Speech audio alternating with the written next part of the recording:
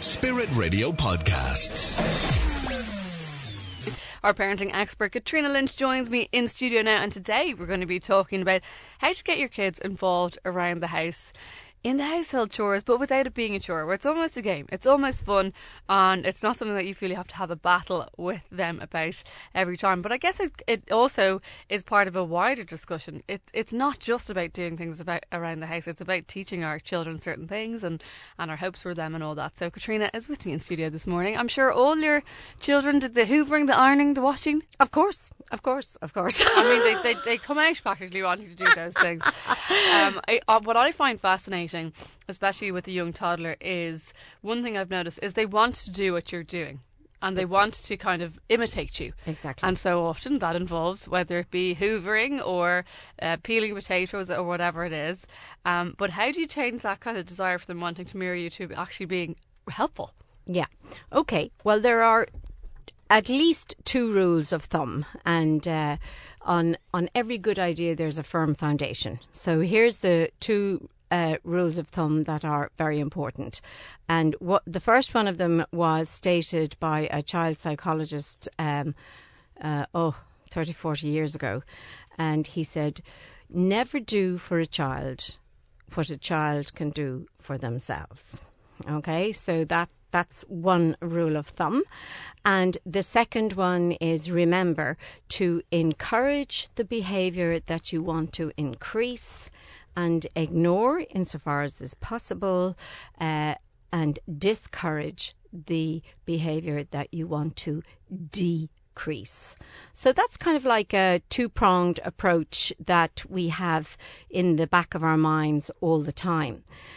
And I was reading an article there recently, I can't remember what newspaper it was in, but talking about this exact topic. And I found myself thinking as I read through it, you know, the author was writing as if this was really news, you know, and really important, and, you know, your children can do these things. And I'm kind of going, of course they can. Well, of course, you know. And I kind of began to wonder, has the modern parent decided that they don't want their children to do these things because they don't want to turn them into skivvies? Well, I don't know. Think? I think it could be part of it, Caitriona. I would say probably a big part of it is time, the fact that we're time strapped. So, for example, if I say to Matthew in the morning, who loves his books, and there's 20 books on the floor, okay, you have to put them all back. He takes a lot longer than it would take me to do it, and I'm late for work, but I want him to do it. Yes. So, and I have to help him, and I have to show him, and it's going to take a long time. If he is standing up, as he likes to pretend to wash the dishes, and usually a cup of water gets thrown from where he's washing the dishes all over the floor, you know, it's great, but it does take time, and it takes a lot of patience as you're teaching, especially smaller children. So I think parents they just want to get everything done really fast, and I don't have time for that, and it's not a nice probably shift in attitude. Well, I think you've made my point for me far more succinctly than I could have done, in that it's something that I've said for years. Parenting, motherhood, fatherhood is a full-time job. And two jobs into one person does not go. And this is just a fact. This is not guilting out anybody or anything. And sadly, we now live in a society that does not support the family, and where most couples, in order to get a roof over their heads, have to be dual income. And if you have both parents working outside the home, there is a shortfall. There has to be a shortfall, because two jobs, parenting and, in your case, media work or whatever, or barristering or doctoring, or you can't do both. You cannot do both. Which for this topic probably adds another layer of difficulty, right? Because if you have that situation where Okay, so Matthew's minded in the morning. For a lot of people, their child would be minded all day. And you're trying to teach them things from a young age, like cleaning up after themselves or putting their toys away or putting their spoon in the dishwasher. Mm-hmm. But when that's only happening a certain percentage of the time, it can't be reinforced all the time. How do you teach them then when it can be kind of confusing because they're getting different messages in different places from different people? Well, you have to, if you want to teach your child a particular skill set, you've absolutely said it. You have to have the time to do it. And we are very poverty-stricken as regards time. So if you are hoping to teach your child maybe to bring their dishes to the dishwasher, or one that will be just a tad more complicated, maybe tie their shoelaces or whatever, you have to give yourself time. If it's going to take time, then you have to give yourself time. So when you're rushing out the door for work and trying to get other people into the car, that is not the time to start teaching your child, how to do things. So maybe on your day off, or in your case, you don't work in the morning and don't in the afternoon. Well, you don't work outside the home in the afternoon. In my opinion, I never worked a day in my life. I worked with girls and lads, and they considered coming to work a day off. But so you decide, how long do I think it's going to take me to teach this skill, and then to adjust to the time that's there for it. So if you ask them to help you tidy up the toys, that might be a better way to start.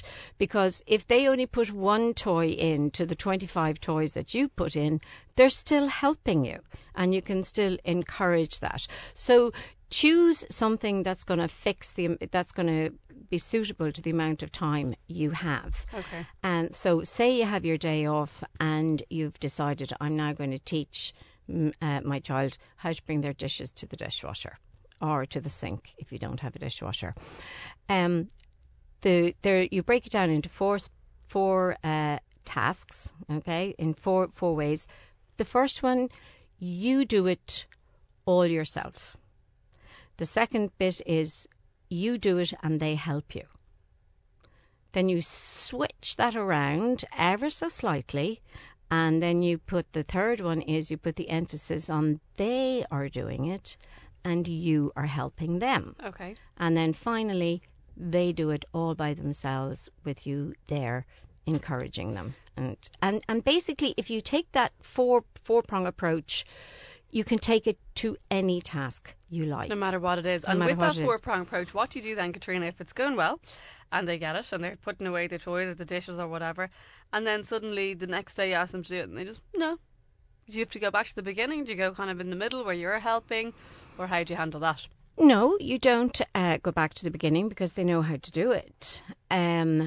Again, you see, you're time pressed.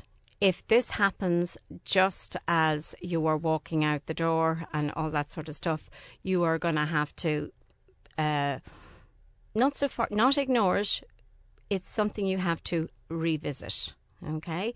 If you think you have the time to go into a 2 or 3 or 4 minute, tantrum or whatever, it's best to do it there and then if you can. But if you can't, then when you come home that evening and things are nice and quiet and just before you put them to bed or whatever, that is when you revisit. Okay? Or for rest or for revisit. When everybody is restful, relaxed, ready to listen, then you revisit. It's all the R's. And you say something like, do you remember this morning when we were going out to work and I asked you to put your dishes in the dishwasher? And they will probably say yes, or they will probably look on the ground, or you will know by their body language. Now, here's a word that has disappeared a lot from our dictionary, from our glossary. Disobedience. Okay? It's very, very important because there are some things in life where you badly need your child to obey you. running across the road, sticking their fingers in plugs, sticking their hands into the fire, etc., etc. So you need to teach that there is a thing called disobedience.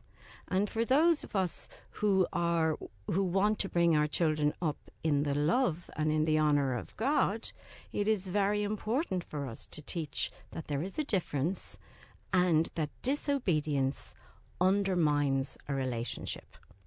Okay? So it's very, very reasonable for you to say, when you disobeyed me, I was very disappointed. Okay? But the main thing was, I was disappointed that you didn't do what I told you. You don't want to guilt out your child, okay? It's reasonable to say that you had a reaction to it. What age can they understand disobedience and disappointment? They can understand it from the time you can communicate with them. They don't even need to be able to talk back to you. Once you know that they understand what you're saying, if you say, pick up that fork, and they pick up that fork, they can understand what you're saying to them, okay?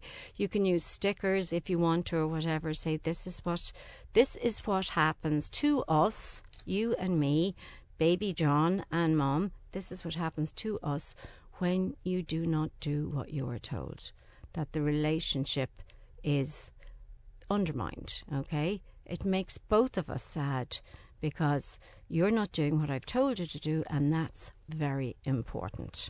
Very good. And following the 4 steps, as Caitriona has been talking about, in terms of trying to teach your kids new things, especially like putting away toys and all that sort of stuff. 1, you show them yourself. You show them you do it all yourself. Then the second time you help them. No. They help you. They help you're you. Still, the first 2 steps are where you're doing the majority of it. The second time they help you and you help them, and then they do it themselves. Correct. Done. Absolutely. No problem. And look, people are obviously interested in this. I read a story last week, Caitriona, about Dyson Hoovers for the first time making a child's Hoover that actually works. Wow. And they sold out on Amazon. Yeah. But, you know, you look at the toys that are kids, like I was going through stuff, looking for stuff from my grandchildren, and it's all imitation, you know, sort of imitation kitchens and pots and pans and carpentry tools, you know, and all that sort of stuff, because they want to be part of your world. Yeah, and they cash in on that, okay? They want to be part of your world. They want to talk to you. They want to be with you, no matter how strapped you are for time. Go home, sit down, give them a hug, tell them you missed them, tell them you love them, tell them you love being with them, how important and precious they are to you. And do you know what? That will last an awful lot longer than all the work you did at the office today. Yeah. That's ne'er a truer thing was said. Caitriona Lynch, our parenting expert, as always, thank you. Our next guest is a very well-known evangelist and author from London, and he's going to be speaking at a special event in the National Boxing Stadium in Dublin tomorrow called the JustOne Carol service. It's really designed to try and bring along just one. You know, a friend that you've kind of thought, I'd really love to share my faith with them a little bit more, but you're nervous about doing it and you're trying to find the right event, the right place, the right person. Well, this could be the one for you. Online to tell us more, I'm delighted to welcome to Spirit Radio, J. John. Good morning, J. John. How are you? Good morning, Wendy, and good morning to all the listeners as well. Well, tell us a little bit about yourself for those who don't know you. Well, as you said in your introduction, yes, I am an evangelist, but I'm also a husband, I'm a father, I'm a grandfather. I love Jesus, I love life, and I'm just doing my little bit to introduce people to Jesus. So you are just sharing what has helped your life and made you happy. Pretty simple, but it's more than that. You're being very humble because you've written more than 60 books and you speak in front of very large crowds around the world. Is this what you expected when you first started learning more about your faith? No, I came to faith when I was a student in London back in 1975, and I fell in love with Jesus, and Jesus just inspired me, and I just wanted to know more about Jesus. I ended up going and studying theology. I then went and worked in Northern Ireland, actually. I worked at the Christian Renewal Centre in Rostrevor, and I was part of a community there. And then I worked in a church in Nottingham, And then I started being invited to go and speak at universities and colleges. And so I actually ended up speaking at 102 universities, and then churches, and then towns. So it was just something I think the Lord just opened up. I just kept going through open doors, and then the doors just opened up more and more and more. And I've been doing it now for 39 years. How would you describe, especially, I think, J. John, what people will be interested in hearing, because I think what holds people back is, in terms of sharing their faith, is they're kind of nervous about it sometimes. They're nervous of the reaction they'll get, or they'll get a hard question they won't be able to answer. What's been your experience over the years, especially for people maybe who haven't come to know their faith yet? Well, obviously, that whole area is fascinating. I think so many Christians today, Wendy, have taken literally what Jesus said to 3 disciples, see that you tell no one. But wait a minute, look, if we have Jesus living in us by his Holy Spirit, then the Bible says to us that Holy Spirit living in us is the same Holy Spirit that raised Jesus from the dead. And therefore we've been empowered, and all we need to do is be ourselves, and just keep the conversation going.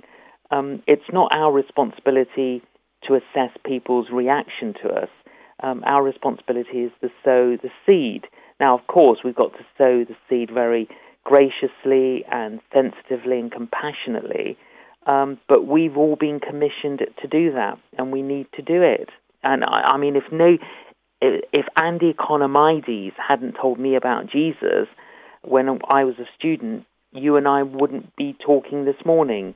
So it's amazing what just one conversation, a little mustard seed, that conversation Absolutely. that can have. Probably this time of year, Christmas is it maybe for some people it's an easier time to talk about the gospel message, because we can talk about, well, what is Christmas all about? What is Advent about anyway? Oh, absolutely. Wendy, I honestly believe Christmas is the best season for us because people are far more receptive, and we can engage them in a way that we can't normally engage people the rest of the year. And we find that people will come to a carol service. They will. They're intrigued about it. They're like, oh, yeah, I'll come to a service. And that's why, we're in Ireland. We're doing a carol service tonight in Drogheda, and then as the one that you mentioned in the Boxing Stadium tomorrow. Many people will come, and you just don't know what effect that's going to have on their journey of faith. Some of them might progress a little, and others of them might have, to quote John Wesley, their hearts strangely warmed. In terms of, and you've touched on it in a lovely way there, J. John, just that, the idea of a carol service, very non-threatening, much easier to invite someone along to that. Tell us a little bit about the event in the National Boxing Stadium. What can people expect if I'm trying to invite a friend along? How do I describe it? Okay, well, look, to give Christians confidence, give you confidence, Wendy, it's cringe-free. It really is cringe-free. You can take a friend, a neighbour, a colleague, a relative, and enjoy singing Christmas carols. And Christmas carols are just incredible. I mean, in terms of the gospel and their words, they're so inspiring. And within a Christmas atmosphere, lots of fun. And all I'm going to do is unwrap the meaning of Christmas in a very down-to-earth, simple, humorous way. And if people want to know more, if people want to embrace it, they can.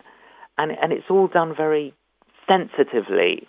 Everywhere we've been going in the last week, we've been filling theatres and town halls.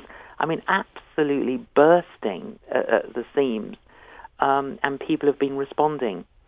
And would you say as well, J. John, for somebody, who wants to bring a friend who really doesn't know the Christmas story at all, and they're just intrigued and they want to learn more, would it be a good event for them? Oh, absolutely. Look, before we're a Christian, just to use this analogy, we're in like a minus territory. And when we become a believer or a follower of Jesus, we're in plus territory. So when we're in minus territory, some people might be minus 100, okay, all the way down to -1, and then you cross the line, okay? Right, look, tonight, tomorrow, the carol service in the boxing stadium, if you're minus 100, it might actually help you to move to minus 80. If you're minus 40, it might help you to move to minus 30. Move you a little step of the way. If you're minus 10 and under, it might help you cross the line. Yeah, it's a good way of putting it. I like it. Do the maths. And can people expect something similar in the event in Drogheda tonight then, J. John? Yeah, absolutely. It'll be the same principle. Carols, readings, fun, and me explaining the Christmas message. And, it's just an incredible message to explain, how did an invisible God become visible? How did an intangible God become tangible? How did an unknowable God make himself known? And how can we know this God today? And I mean, it's a simple message. Sadly, the church hasn't always been good at conveying it simply. And hopefully we can clear up some misunderstandings that people have and put the record straight. Well, sounds like it's going to be a wonderful few events. J. John, thanks so much for joining us on Spirit Radio Wendy. This morning. And as J. John mentioned there, he's going to be speaking tonight in Drogheda at 7:30 in the TLT Concert Hall. And then tomorrow evening in the National Boxing Stadium in Dublin. You can find out more details and get tickets and all that sort of stuff on evangelical.ie. The regulation of termination of pregnancy bill, which will allow the introduction of abortion, will proceed to the Seanad after passing all stages in the Dáil last night. TDs voted in favour of the abortion legislation by 90 votes to 15, with 12 abstentions. Our next guest entered the Dáil in 2016, leaving behind a career as a primary school teacher and a principal. Sadly, it wasn't long before she ran into difficulties with her own party at the time, Sinn Féin, because of that party's decision not to allow members to vote according to their conscience on the issue of abortion. This led to suspension and finally her resignation from the party in June of this year. As an independent TD, she's been very active in proposing humane amendments to the abortion bill, which, as I've just mentioned, there passed through the Dáil last night, and will go on to the Seanad. On the line to tell us a little bit more about last night's debate and her experience to date, we have independent TD for Offaly, Carol Nolan. Carol, good morning to you. Good morning, Wendy, and good morning to your listeners. So your debate went late into the late hours of yesterday evening and into the night. Tell us a little bit about your experience. It did, absolutely did. I suppose, to sum it up, it was frustrating and heartbreaking. They'd be the two words I'd use to describe the whole experience and indeed the whole ordeal.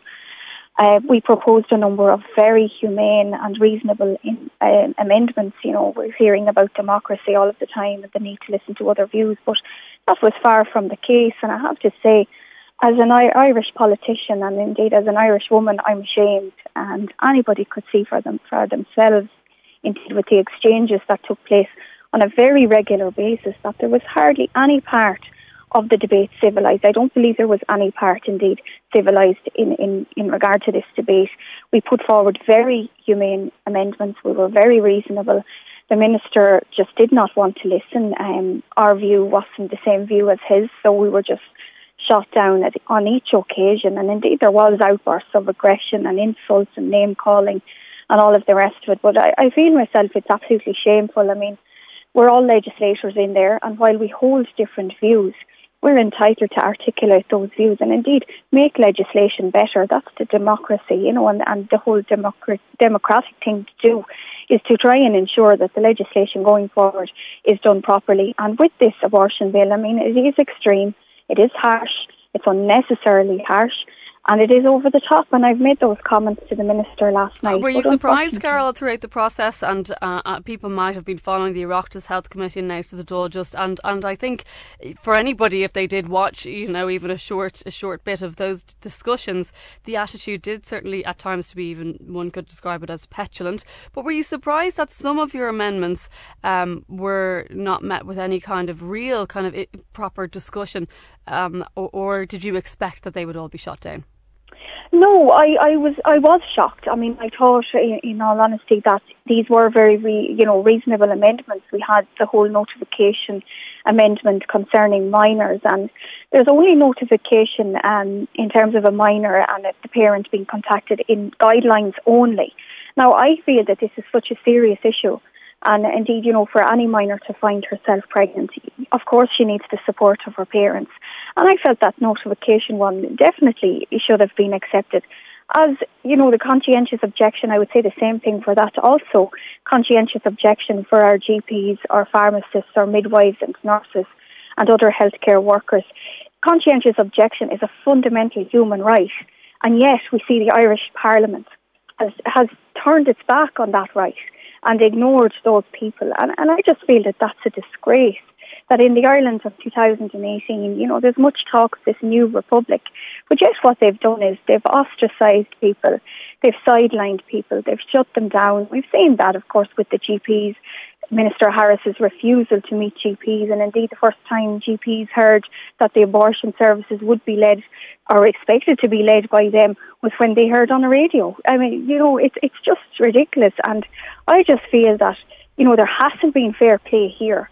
And I do feel that the government will rule the day, and indeed all of those who jumped up and down trying to get this extreme and over-the-top legislation through. I feel, we were looking at international... How do you feel, Carol, about the point that it is, I suppose, something that the Health Minister and indeed many others in Fine Gael certainly kept saying, look, the people have voted, we don't need to be discussing it again, the people have spoken on this issue. How did you feel about that defence? But the people didn't speak on the legislation, and that was our whole point. I mean, we went in and genuinely did our best to try and make government listen, and indeed those other TDs who were on the other side of the debate. We respected that. But people did not vote on Simon Harris's legislation. They did not vote for children with disabilities not to have the right to protection. They did not vote in terms of the taxpayer funding abortions to the tune of 12 million as a start. They did not vote on those issues.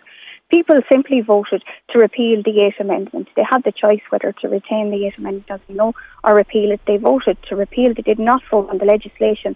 Therefore, for the government and indeed any TD on the pro-choice side to be saying that people voted on this, that's incorrect, completely incorrect, and indeed misleading. Well, let's have a short listen to what Fine Gael TD Kate O'Connell, what she had to say during the debate last night.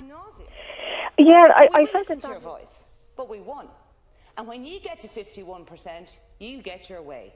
But we won in May, and we will get our way. And you can take your 7 minutes and your 2 minutes, and you can get up there and talk about published data.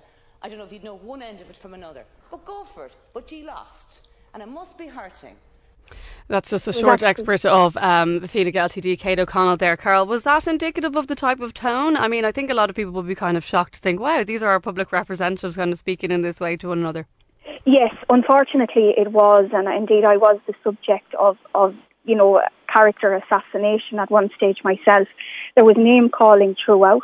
Indeed, our amendments were labelled as misogynistic, even though I'm a woman. I felt, the whole way through, we were insulted. We were, they tried to silence us any way they could. There was interruption after interruption. There was no respect shown whatsoever for anybody who held a different view. Were you surprised, Carol, that there was, I know there was 12 abstentions, but just 15 votes against. Were you surprised there wasn't more support, especially from, for example, Fianna Fáil, who'd been given a free vote on the issue? Yes, I was very disappointed with the Fianna Fáil TDs, given that they're grassroots and indeed at their Ardèche, that, they came out with a pro-life stance and advocated for that. It was disappointing to see, that only 4 Fianna Fáil TDs actually voted against the legislation last night. And I hope that the public do realise this, because what I hope won't happen is for many Fianna Fáil TDs to stand on doorsteps come election time and tell people they're pro-life. That certainly wasn't the indication last night at all. Only 4, as I say, voted against the legislation. It was very disappointing, because when we go back to before the referendum in March, there was 32 TDs that voted against the holding of the referendum, because they had genuine concerns, like myself, were pro-life, and yet we only see 4 out of 20 that would have voted and would have claimed to have been pro-life. now voting against the legislation. And as I say, this is an extreme bill. So I would have expected those TDs to step up. I would have expected them to represent their membership and represent what happened at the Ardèche. And indeed, the fact that they had a free vote, it shows that there was absolutely no excuse for them not to vote against the extreme bill. So finally, just to ask you, Carol Nolan, what happens next? There's meant to be a deadline of January 1st for abortion to be introduced in GP surgeries and hospitals across the country. Is that it now? Is there any more opportunity? I mean, all along the way you've been trying to voice your concern, put forward amendments, but is it a done deal now? Well, what happens next is it goes into the Seanad. And no doubt many of those senators, like ourselves, many of them, who are pro-life and hold genuine views and indeed genuine concerns, will do their utmost to try and argue the same points that we've been arguing. But I would be concerned, and at this point I suppose I would be disheartened. The fact that our views weren't listened to in the Dáil chamber would suggest that the senators' views won't be listened to either, which is shameful. But I do hope that they will stand up. I do hope that they will do their utmost to fight for the unborn. Because, look, this is very serious. This is painted as healthcare, but real healthcare doesn't have a victim. What we want to do as pro-life TDs and indeed pro-life representatives, and that includes senators and councillors throughout the country, we want to do the best for both the woman and the baby. And abortion, which is the ending of a life, should never be the solution to that. And, I'm very, very concerned about the way things have gone, the direction that things have gone in this country, which is supposed to be a democracy. I've seen the opposite, and I know the GPs, the nurses, midwives, we've all seen the opposite, where our views are not being respected or listened to. Carol Nolan, thank you so much for joining us on Spirit Radio this morning. That's independent TD Carol Nolan there, just sharing with us a little bit about her experience as the legislation has now passed through the Dáil in relation to abortion and moves on to the Seanad. It's time now for our weekly Life in 5 chat, where we get to hear about someone's life. It's a really simple concept. We give them a list of questions, they pick 5. Today's one's a bit different because our guest was pre-recording an interview with our producer Steve, and he had so much to say that Steve didn't really get past the first question, so they just kind of went with the flow with this one. So Steve, it's probably not the first time this has happened, but No, it probably isn't. This guy, his name is Dermot Landy, absolutely lovely guy from Tipperary but lives in Killarney. He really has an amazing story, and I asked him, tell us a little bit about yourself before we got into the questions. That was enough to get going. And then I just couldn't stop him, and at the end I just laughed and said, look, the questions are sort of redundant. It's a beautiful story, and to start with, Dermot describes a very traumatic event from his childhood. So my name is Dermot. I'm a tip man living in Kerry. At 8 years old, my father left our home. He was an alcoholic and a very abusive man, but a really good worker. But when he drank, he was very abusive. And a typical Friday night for me was I'd spend it with my family out in the field waiting for him to go to sleep so we could go back into the house. At the age of 8, my mum, after a tyranny, decided to get rid of him from the house. And the day he left, I never forget the day when he cycled out the gate. He had a bike, and I still remember, I can still hear the bottle. My mum threw a bottle after him, and it crashed on the ground. I heard the glass breaking, and I still can remember it. As he cycled out the gate, I cried uncontrollably. I wanted to go with him, and inside something broke that day. And I believe I began, a journey from there of trying to fix something on the inside that I tried everything to do. I tried to medicate it. I tried relationship after relationship. I tried everything to fill that space. And I remember that in the worst parts of my drinking and drug taking, I was constantly pushing that down on the inside. I went through a lot at a very young age. I tried to keep the smile on my face like most Irish people do, push it under the carpet and not deal with it. I think a lot of what Dermot is saying, Steve, people can identify in different ways depending on their life experience, whether it's a huge traumatic event like he experienced, or whether it's the smaller things that we just push down and they have an impact. And for him, in his life just kind of continued to go downhill. It went downhill, and you kind of think of an 8-year-old boy and how will an experience like that affect him. So in our next clip, I suppose he describes some of how his life went from there. So around the age of maybe around 13 or 14, I began to seriously get into drugs and alcohol. I spent the next 13 years of my life as an addict. Went through all types of brokenness. Came to a place in my life where I decided that, this life wasn't worth living, I began to hear a voice to tell me that maybe you should take your life. And one night, out of desperation, really, and a cry for help, I tried to commit suicide, but the rope broke. And I ended up going from that place into a local, they call it St. Michael's in Clonmel. It's a place where they bring people who have psychiatric problems. My life was at my lowest point from addiction.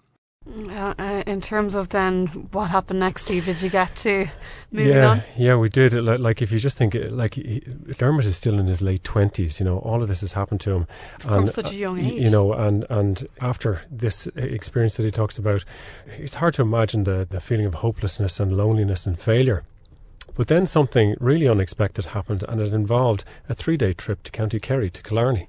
I had kept a job after I came out of detox for a little while, and I worked in the night time, and I worked for a company that loaded trucks every night. So this is what we did in the night time. We loaded up vehicles. So this guy had taken a contract in Kerry, and this is how I ended up there. I went down for 3 days, and while there, I met some people, and they were Christians. So I ended up going to a meeting one night. It was a Thursday night.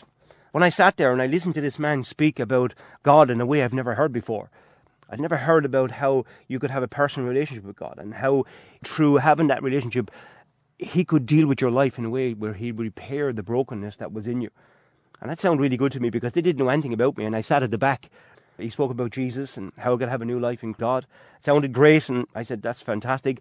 At the end, they gave me chocolate biscuits and fig rolls, and we had a cup of tea.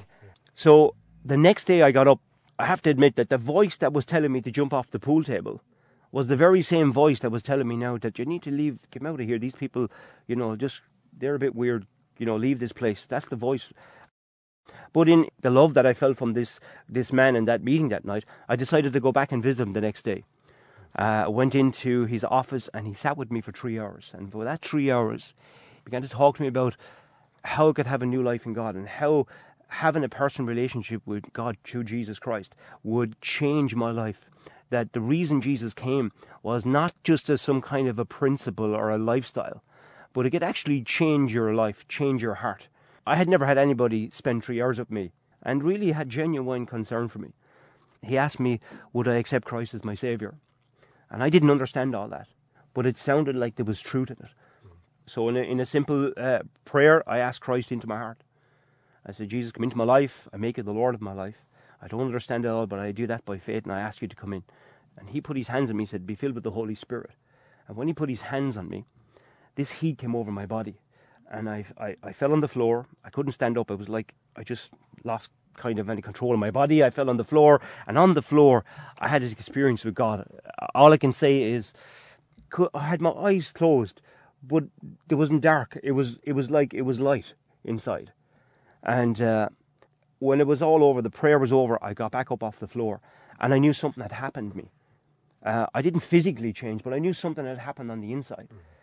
And from that point forward, I began to realize that the compulsion for the addiction I had was completely taken away.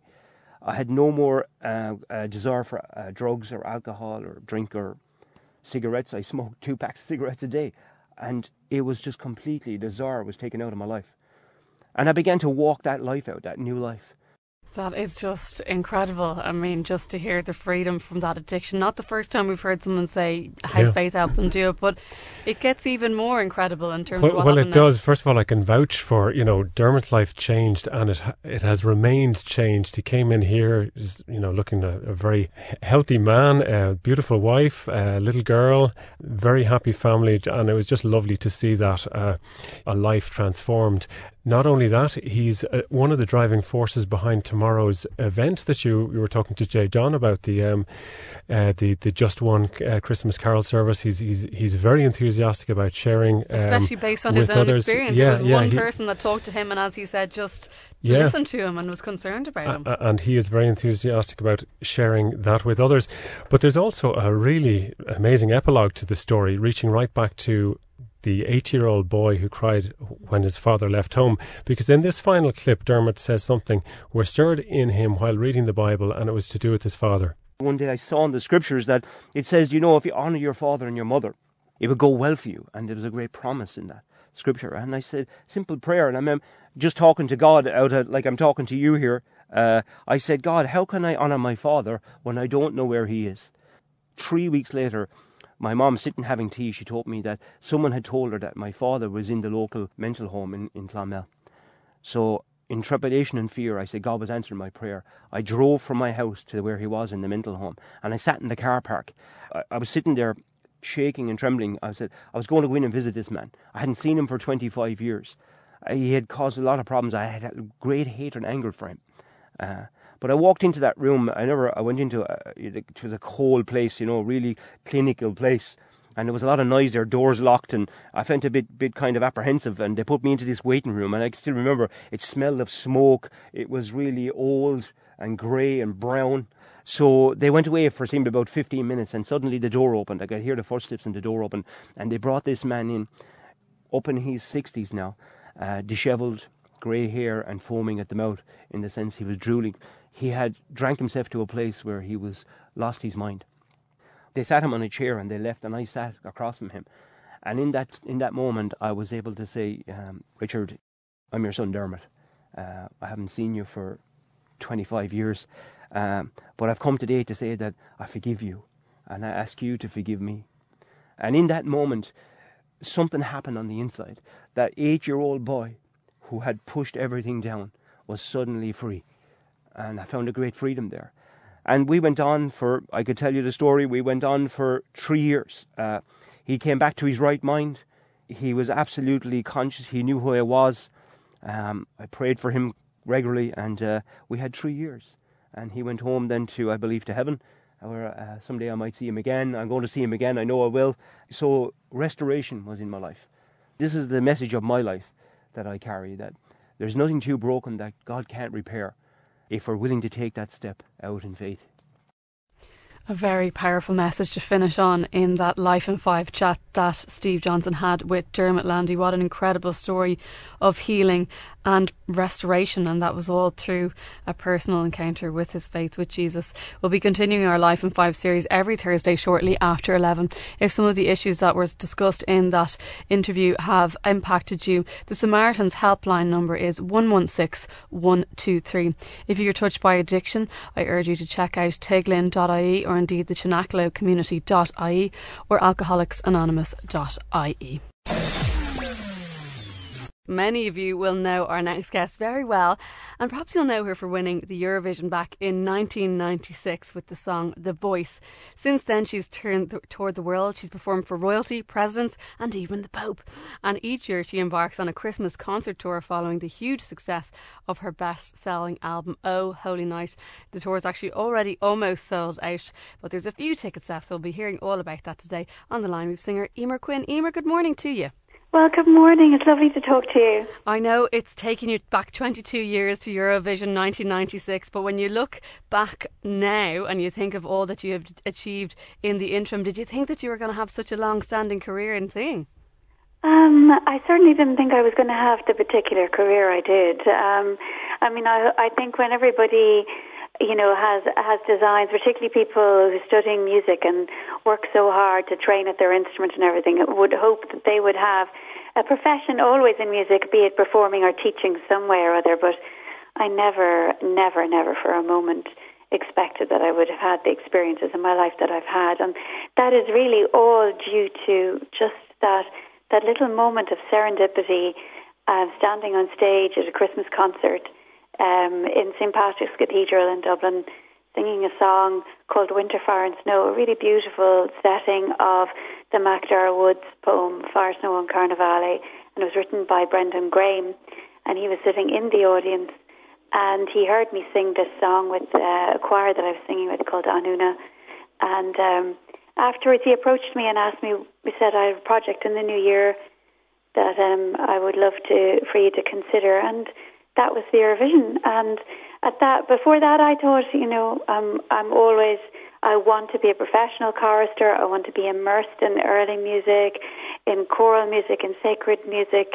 That's my life. And all of a sudden, that kind of idea of who I was going to become was blown out of the water, and anything was possible. All of these paths literally sprung open physically and, mentally, emotionally sprung open in front of me, and my life was changed forever in that chance moment. Do you ever get sick of singing The Voice? Never. In fact, I love it so much, I sing it at every single concert. And people love hearing it. It is I wouldn't be let song. out of the building without singing it, but it has a tremendous energy about it, that song. It builds and builds and builds. It's really invigorating to sing. It's really exciting to sing, you know, and the older I get and the more kind of across my singing and my instrument I get, the stronger my voice is, the more vocal colour it has, the more enjoyable it is to sing. And I've recorded an album with the RT Concert Orchestra that's due for release next year. I'm just finishing mixing it actually, and so I decided, because I have had the most amazing opportunity to sing that song so often with orchestra over the years, it's my favourite way to sing it, and I'd never recorded it with orchestra, so that's featuring on my new album 20-something years later. Fantastic, and really just prove just how timeless it is. I mean, you've sang, as I mentioned in the introduction, Eimear, for so many esteemed people and for audiences all over the world. Have you got a favourite place to perform? Funnily enough, it's the most, I suppose, special place and the most special audience that I have is in a theatre in Dunleary called the Pavilion, because it's there that I think I finally felt like I have made a connection, a complete connection with my audience. In fact, what I think was that I had always made the connection, but I'd never really felt it back. And year after year, the audience keeps coming back to the Pavilion, and I see the same faces, and they keep coming up to me to look for more CDs to pass on to their families. I say, you already have 8 of these CDs, and they say, I know, but I'm giving it to such and such my cousin in America, and, you know. And so Christmas literally is not Christmas without it, and we're there every single year. I have become part of people's Christmas tradition, and they've become part of mine, and for me, it's just it's extraordinarily humbling experience where such a crucial point in a person's calendar, where people, I suppose, are seeking. They're really looking for something to fill a space, to take somebody by the hand and guide them into the spiritual space that is Christmas and take them away from the distractions. And so many people, year after year, are coming to sit with us in our music, to allow us to be that guide for them. And as a consequence, because the relationship has become so strong between us and the audience guide us into the same place too, and it becomes a real exchange of energy and emotion in the room. As you say, it's so lovely that it's part of people's tradition at Christmas and yours too. So what can people expect for those who haven't been to your gig in the Pavilion at Christmas time? What can they expect from the evening then, Eimear? Well, I bring along some of my really closest friends who play in a quartet together, the Mamisa String Quartet, the Mason sisters on violin and cello, and Siún Rifa on second violin, and Mary-Louise Bowe on viola. And then my good pal Robbie Overson from Bray, he comes to play guitar. And so it's a bunch of us, and I have arranged the traditional Christmas carols that you know and love. I've arranged them in my own way, in the way that I've interpreted them from singing them over the years. So some of them are quite different. For example, Silent Night I sing in a minor key, in this really kind of sparkly, a kind of like frosty scene. I don't know. I do also the Coventry Carol in a way that the Coventry Carols always shook me as being quite a macabre kind of a thing. So I take these carols and I interpret them. I put the soundscape behind them to reflect how my relationship has been with them since childhood. When I first sang in O Little Town of Bethlehem, age 4, in St Mary's Priory Church in Tala Village, where I grew up, and this Christmas music has been part of my life ever since. And so I also obviously sing O Holy Night in the folk way that I've become known for singing it, and I sing some new Christmas material that I've written, that I sit at piano and sing that. They have a really, really beautiful Steinway in the Pavilion that I get to play, which is so much fun. And of course I sing the voice. Of course, as you said, you can't go anywhere without singing that beautiful song. Well, it sounds like it's so energizing with the quartet and everything. You know, the string sound is so beautiful with it. It sounds like it's going to be an absolutely beautiful concert. Thanks so much for chatting to us on Spirit Radio this morning. That singer Eimear Quinn there. And just to let you know the details of that concert we were chatting about, it's called a Christmas concert. It's taking place in the Pavilion Theatre in Dunleary in South Dublin this Saturday, the 8th of December at 8 p.m. Well, the government has announced that a referendum to reduce the waiting period for divorce is going to be held next year on the 24th of May. It'll be on the same day as the local and European elections. I think for a lot of people, when this story broke this week in the papers, and there's been some discussion on it, you might have kind of felt, where did this come from? It's come out of the blue, and has it leapfrogged other issues in the process? On the line to tell us a little bit more about the referendum and indeed on the government's proposal, we have psychiatry Professor Patricia Casey on the line. Good morning, Patricia. How are you? Good morning, Wendy. I'm well, thank you. Were you expecting this referendum announcement? Well, I wasn't completely unsurprised by it, because it has been in the air for about a year or even longer. It's been talked about that I think it was Josephina Madigan talked about reducing the waiting time a year and a half, 2 years ago even. So it's kind of been in the air. But I suppose for it to happen now, without any recent discussion, it's a bit of a surprise, but not altogether. So take us back to, obviously, the first divorce referendum was in 1995. What was inserted into the Constitution then, and what is this referendum then proposing? Well, as far as I remember, the last referendum put into the Constitution that it reasserted or asserted the primacy of marriage, but that it could be dissolved if there was a waiting period of 4 years. What is proposed now is that will drop to 2 years, but it's also being suggested that it would be taken out of the Constitution and dealt separately by the government in legislation alone. Okay, so there's kind of two issues there. So maybe we'll touch on the first. What do you think of reducing the waiting period down to 2 years then? Well, I mean, I think 4 years has worked well. On the other hand, it is a long time, and I would have thought 2 years is a sensible compromise, let me put it like that, because I think that if a marriage has broken up and has irrevocably broken down, it's not going to mend after 2 years of breakdown. That would be unusual in my experience. So I think that 2 years is a sensible compromise. Certainly waiting 4 years for many people can be a big burden. They can't get on with doing other things in their lives. I think a noose around their neck is probably a strong word, but it's certainly a burden that people have to carry the 4 year wait. So I think a reduction to 2 years is a reasonable alternative. As you say, it's kind of a compromise. But do you think, or do you hope, Professor Casey, that perhaps this will be an opportunity for, the reason we're having this referendum or having this discussion at all is because a recognition that sometimes marriages get into trouble and sometimes they're in so much trouble that they break up. But we rarely discuss, well, can we do something as a society, as a culture, to try and help those marriages in the first place?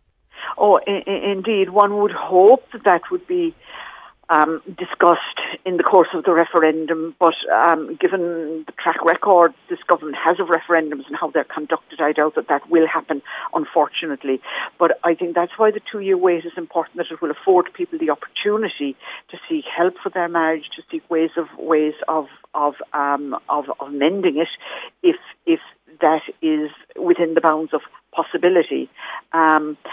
Thankfully we have a relatively low divorce rate, and I think because many people do seek help for their marriages when they seem to be in difficulty, and the help they're getting would ostensibly seem to be beneficial. So I think that should continue, and that's why I think anything less than 2 years would concern me, that people might at the first sign of troubles in a marriage or the first breakup might then head for the divorce court straight away, rather than trying to repair it and rebuild the marriage again.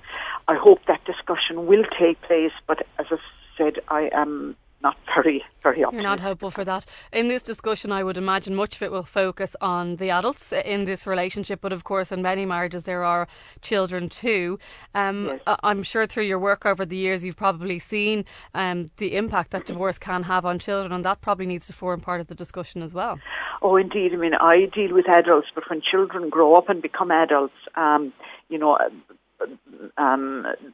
marital breakdown can have a significant impact, huge impact, in fact, particularly when they lose touch with their parents. As a significant number do lose touch with one of the parents, usually the father, and fathers have great difficulty maintaining access because divorces can become very acrimonious, and even in no-fault jurisdictions like we have here, that means that people can get a divorce without blame being apportioned, unlike the UK where they have fault-based divorce, where people, it could be divorce on the grounds of unreasonable behaviour or some other ground. That doesn't apply in Ireland. No grounds need to be provided.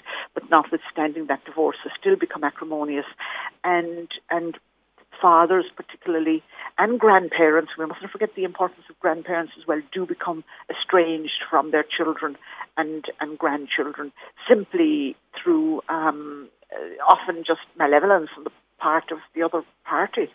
Yeah, and that is something that needs to be discussed and looked at. And that has an effect then on children. As children, their schooling suffers. They become disruptive at school. They don't perform as well.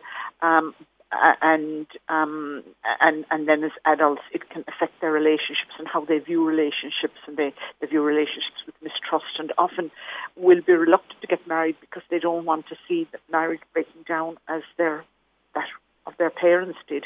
So it does have knock-on effects, and I think the motif should be that we should try and build strong marriages. That should be the principal motif, rather than break up marriages. Yeah, and ask how can we do that and how can we better support that as a society. Well, that leads me to my next question then, because the other part of this referendum, Patricia, as you touched on, was taking marriage out of the Constitution. How do you feel about this part of the proposal?